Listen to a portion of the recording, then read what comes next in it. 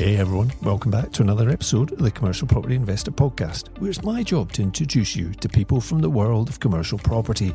We're talking with investors and thought leaders about their experiences of the commercial property world and sharing our own lessons from the last 20 years to give you practical know-how so that you can follow in their footsteps. If you've ever thought commercial could be your next step, but it just seems too confusing and opaque, then you've come to the right place. There are so many exciting opportunities in this dynamic sector, and I'm looking forward to pulling back the curtain and sharing them with you.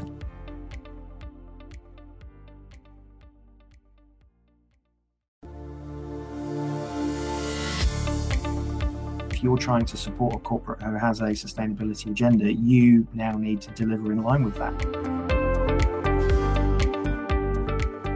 Hello, welcome back to the Commercial Property Investor Podcast. It's Jerry Alexander, and with me I've got James Rankin of Instant Group with me. Hi, James. Hi, Jerry. How are you? I'm good, thanks. Nice to see you. Thanks for joining us. Today's episode is going to be about data, right? And in specifics about the UK market, although you guys have data from worldwide.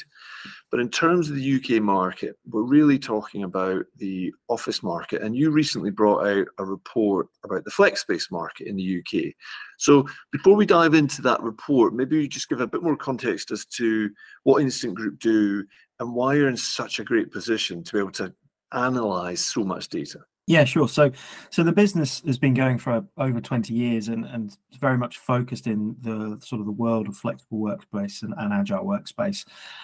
We have the largest global digital brokerage for flexible workspace specifically, and have expanded over the last decade to offering quite a lot of consultancy, but also delivering flexible workspace solutions for our clients. So we manage somewhere in the region of 3.5 to 4 million square feet of flexible product ourselves as well globally. Yeah. That's allowed us to not only aggregate a significant amount of data over the years, but also the exhaust of our primary business. It creates an absolute wealth of data, both at the global level and in the UK.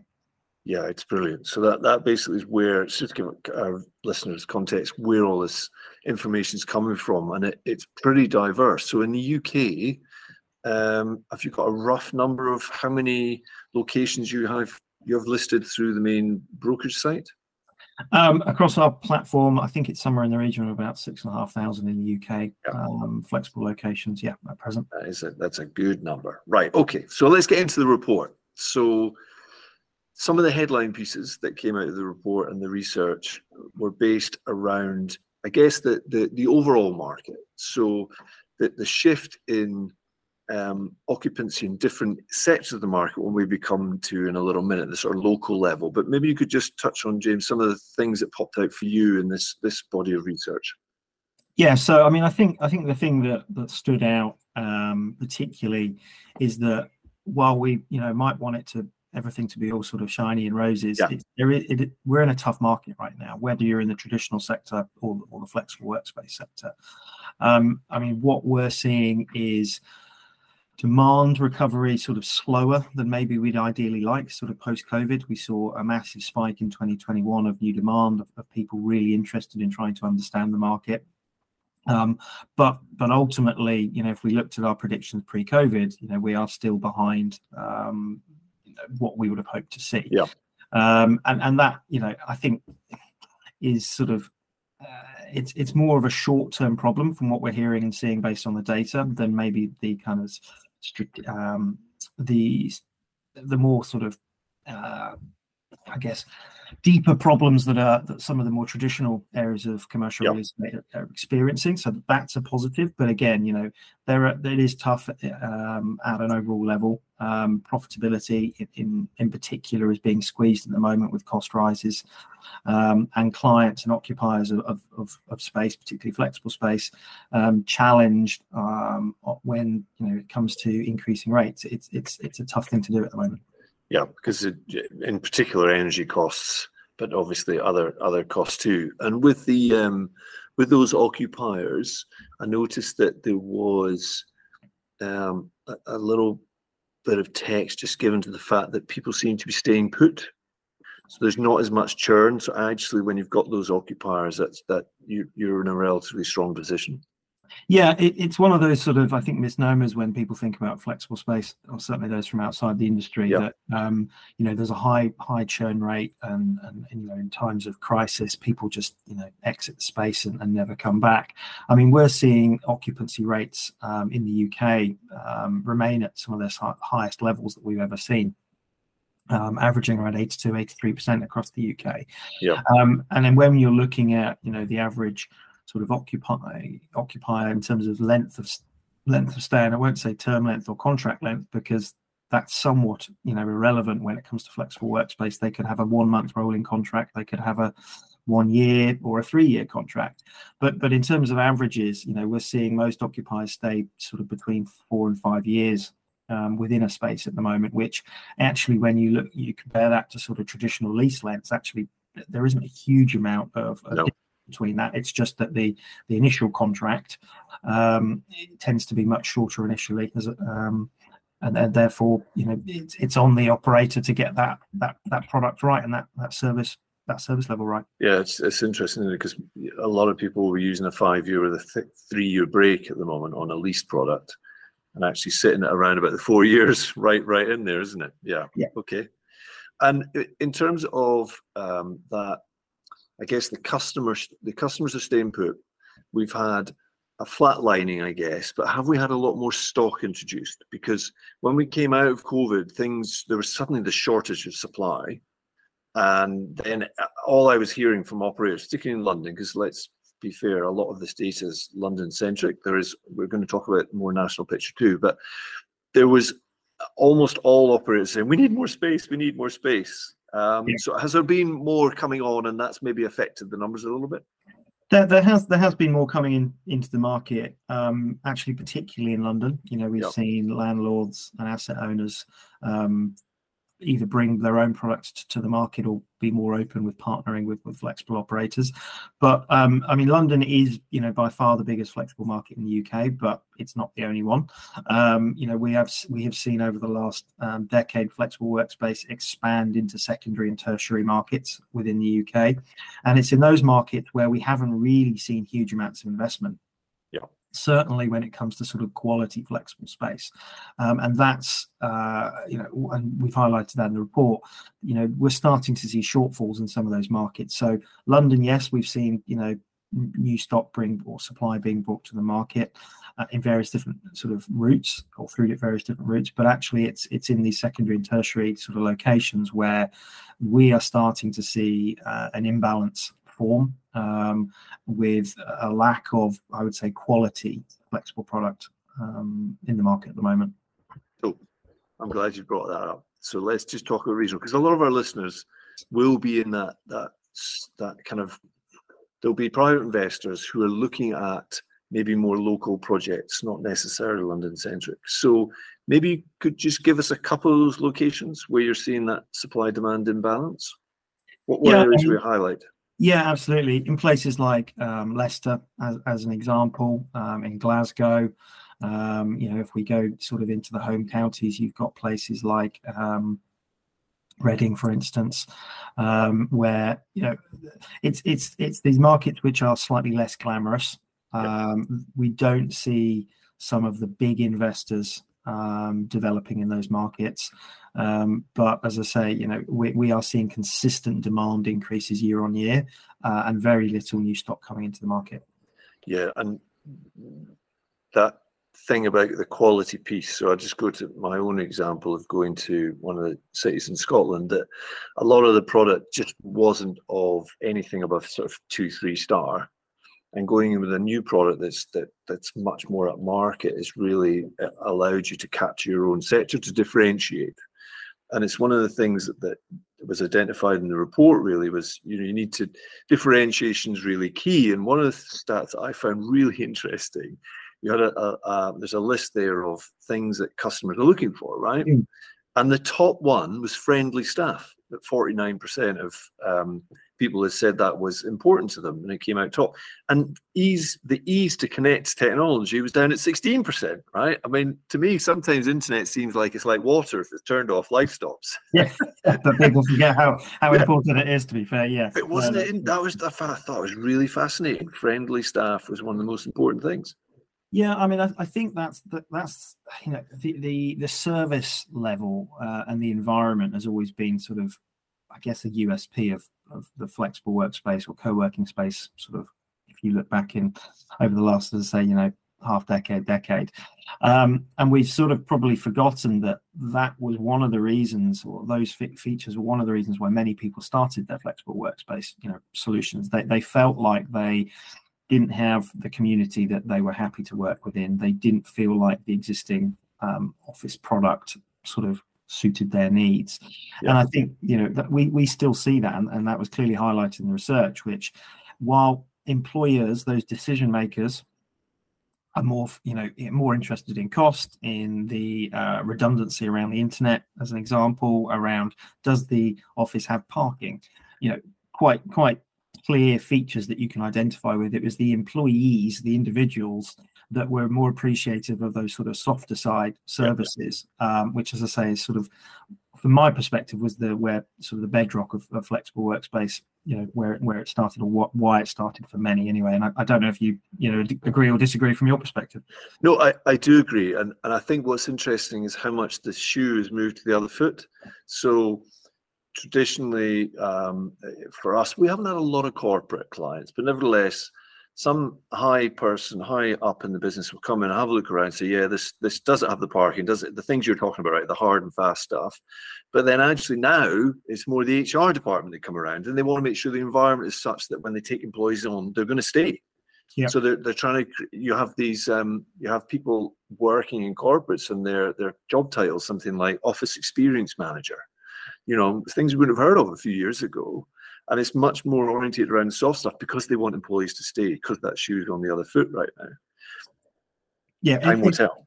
No, time will tell, and it certainly does depend on where the economy's at and who holds the power, shall we say? Yes. To put it in sort of slightly specific language, but I think there are so many examples of where I'll go into a fantastic building in London or anywhere in the UK or globally, and it'll have a huge entranceway, a stunning marble or wooden long desk with, incredibly polite reception staff, but they really have no personal engagement. And you go into a flexible space, and they know your name. If you're working there, they know, how you like your coffee. They know what sort of things might make your day easier. They offer to help print things out, or sort your mail out, whatever it may be. And it's those things that just make people's lives easier, which we're seeing, I think, come through in the research when you're talking about, do you come into the office or do you work from a secondary location or work from home? It's, as I say, it's the sort of thing that people are really sort of caring about right now. Yeah. Okay, I want to just go back to something you mentioned, which was that landlords are moving more into flex. So in London, that's been happening more, and maybe Land Securities, they've set up their own flex offer. And as the more traditional market starts looking maybe with a touch of envy towards flex and thinking, how do we do this? Some are partnering, some are creating their own divisions. But one of the things that I think, to give a bit of context, that was really interesting to read in the report, was that a 10% shift in occupancy from traditional to flex space would require 5.2 multiple increase of the current flexible supply across the UK to get to that demand level. I mean, that's huge. I mean, right now, James, just give a context. What's the size of the flexible space market in the UK? So we think that the sort of penetration rate of flex in the UK is around sort of between 7 and 8% of total office stock. That probably puts it somewhere in the region of, I think, sort of 100, probably 10 million square feet, something like that. It depends on who you talk to. Sure. But yeah, I mean, I think that those figures sort of show the amount of headroom that still exists in this market and its relative immaturity in the grand scheme of things. But a 10% swing it may sound like quite a lot, but actually when you're talking to occupiers and you're talking to those providing space, the asset owners and landlords, they're predicting far higher levels of adoption when it comes to flexible space over the next 5-6 years. So, I mean, I personally think that 10% is a wholly realistic figure, which is why we've used it. And as you say, that means that we need to see about a 5 times multiple in terms of the amount of flexible product on the market. To your initial point, what that looks like, that's going to be that's the big question mark. Is it as we know flex and co-working today, or is it more of those managed products, short form lease types sort of activities or leases which have service wrappers wrapped around them, which we will see make up more and more in the market. And I think actually we will see a lot more from that side of the market over the next few years. Yeah, I love talking about the whole hospitality piece. It's exciting, it's interesting, and the space is much more vibrant. They're fun to be in, but there is still a place, right, for smaller units that maybe can't afford a person, and just making sure they're technology enabled so that the user experience is still as easy as possible or frictionless as possible. Are you seeing a particular size of demand? Is the smaller operators that are asking for more space, the larger corporates? where's that piece of the jigsaw? Yeah, I mean, I think it depends on where you are located. Mm-hmm. So, I mean, if you're in a big, major city, then from what we're seeing, it's the corporates that are, leading that sort of adoption change. I think if you're in the secondary and tertiary markets, then it is the smaller local companies who are more agile to start with. It's quicker for them to make decisions. But then, to be fair, that they've been the ones leading the charge for the last 20 years. Yeah. So that hasn't, I would say, massively changed. The change is coming from the corporate adoption. Yep. But you can't forget that the bedrock, of the sector, and actually when you look at, where people are employed, the majority of people are still employed in SMEs, around the UK, and it's those companies, those size sort of businesses, small teams, small companies that are looking for that agility within those secondary and tertiary markets. Okay, so last bit I want to talk about is a little piece on sustainability. Yeah. And this kind of leads on from the whole corporate thing. So the corporate appetite seems to be, or they're certainly more in a place where they're needing and requiring emissions data, etc. And you mentioned in the piece that there's an increase on occupier demand centered around sustainability, but 61%. But the providers were experiencing an increase, but 31% hadn't, and they may well be the smaller locations. But do you have any data on the inquiries from the actual occupiers themselves, or is that to come? So it is to come. We're doing more research on that. I mean, we're seeing, again, you can segment the market by sort of corporates and the SME market. Yeah. And the corporates, it is an absolute priority. We can see that, and we do have data to support that. For the SMEs, I think it's not necessarily the top or the number one priority. Cost is clearly remains, I think, the primary focus.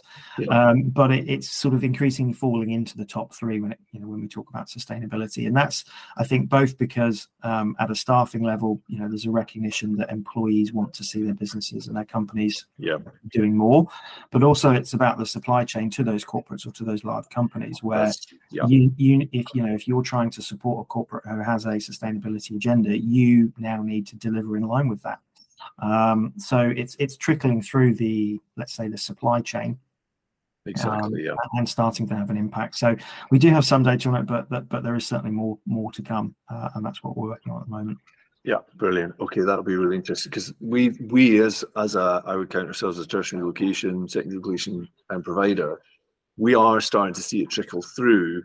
It's not the actual company that's necessarily directly needing it for their own. It's because they're being encouraged by their corporate customer. That's where, as you say, exactly that is starting to bleed through.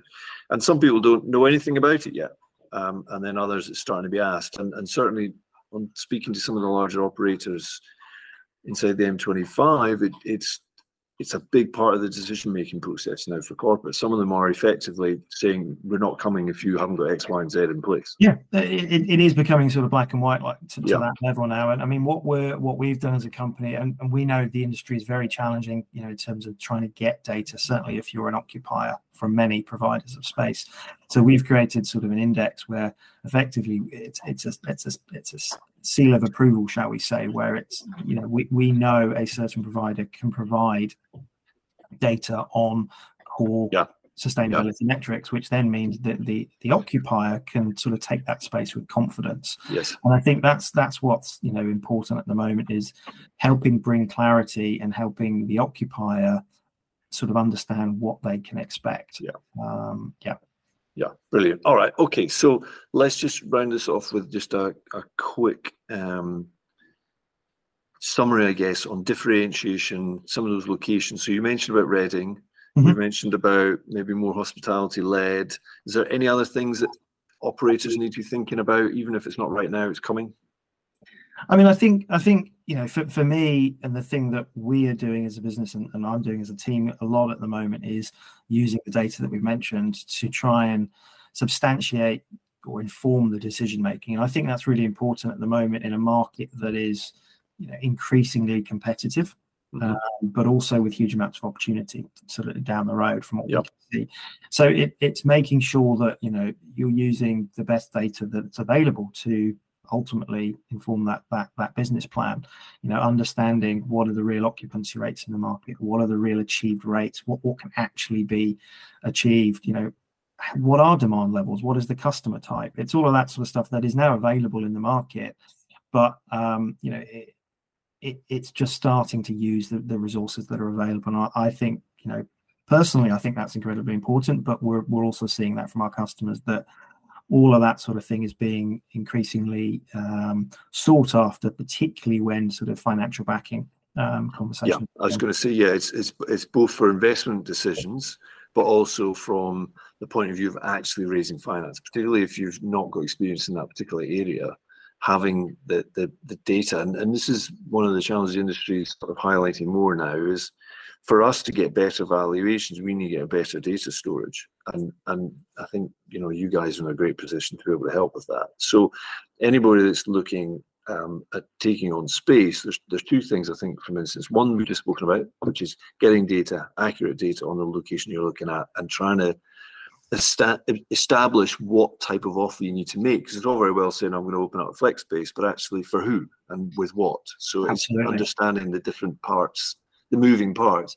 The second piece, though, which we haven't really talked about, is the fact that Instant are extremely good at finding new clients. So, you know, if you have got a property that is, and you're listening to this and you've got a Flexspace property and you haven't listed on Instant's website, you really need to get onto it, because that's one of the key things that the business has been doing for many, many years, right? That's where the data comes from. That's where, as you say, that's where the data comes from, and you know, that's you know, one of our core business areas, which is ultimately bringing supply and demand together into the market. You know, we're a customer-focused business, so you know, we want to make sure that our customers, the occupiers of the flexible market, have as much choice as possible, and again, are making informed decisions. And so, yeah, for us, it's really important to, you know, list as many spaces as we can to bring that choice to the market. Okay, cool. So people can search up Instant Group on Google. They'll be able to find the listing platform there. But in terms of market research, what's the best way to get in touch with you guys for that? Good question. So actually, our broking platform is Instant Offices. But if you go to the Instant Group, which is a separate site, under there, you'll find a lot of our freely available reports. You'll also find links to be able to reach out and contact, you know, the team if you have specific questions. Yeah. All right. Great. Thanks. Yeah, I got that the wrong way around. Thank you, James. Right. No. Totally appreciate your time. Thank you so much for joining me on this Friday afternoon. I'll let you carry on with work. Right. Really appreciate it, and I look forward to catching up next time, because your reports are annual. You're also doing reports in other parts of the world as well, but UK specific is an annual celebration, right? It's an annual celebration of all things Flex, shall we say? Yeah, exactly. All right, thanks, James. Speak to you soon. All right, cheers, Jerry. Bye. Cheers.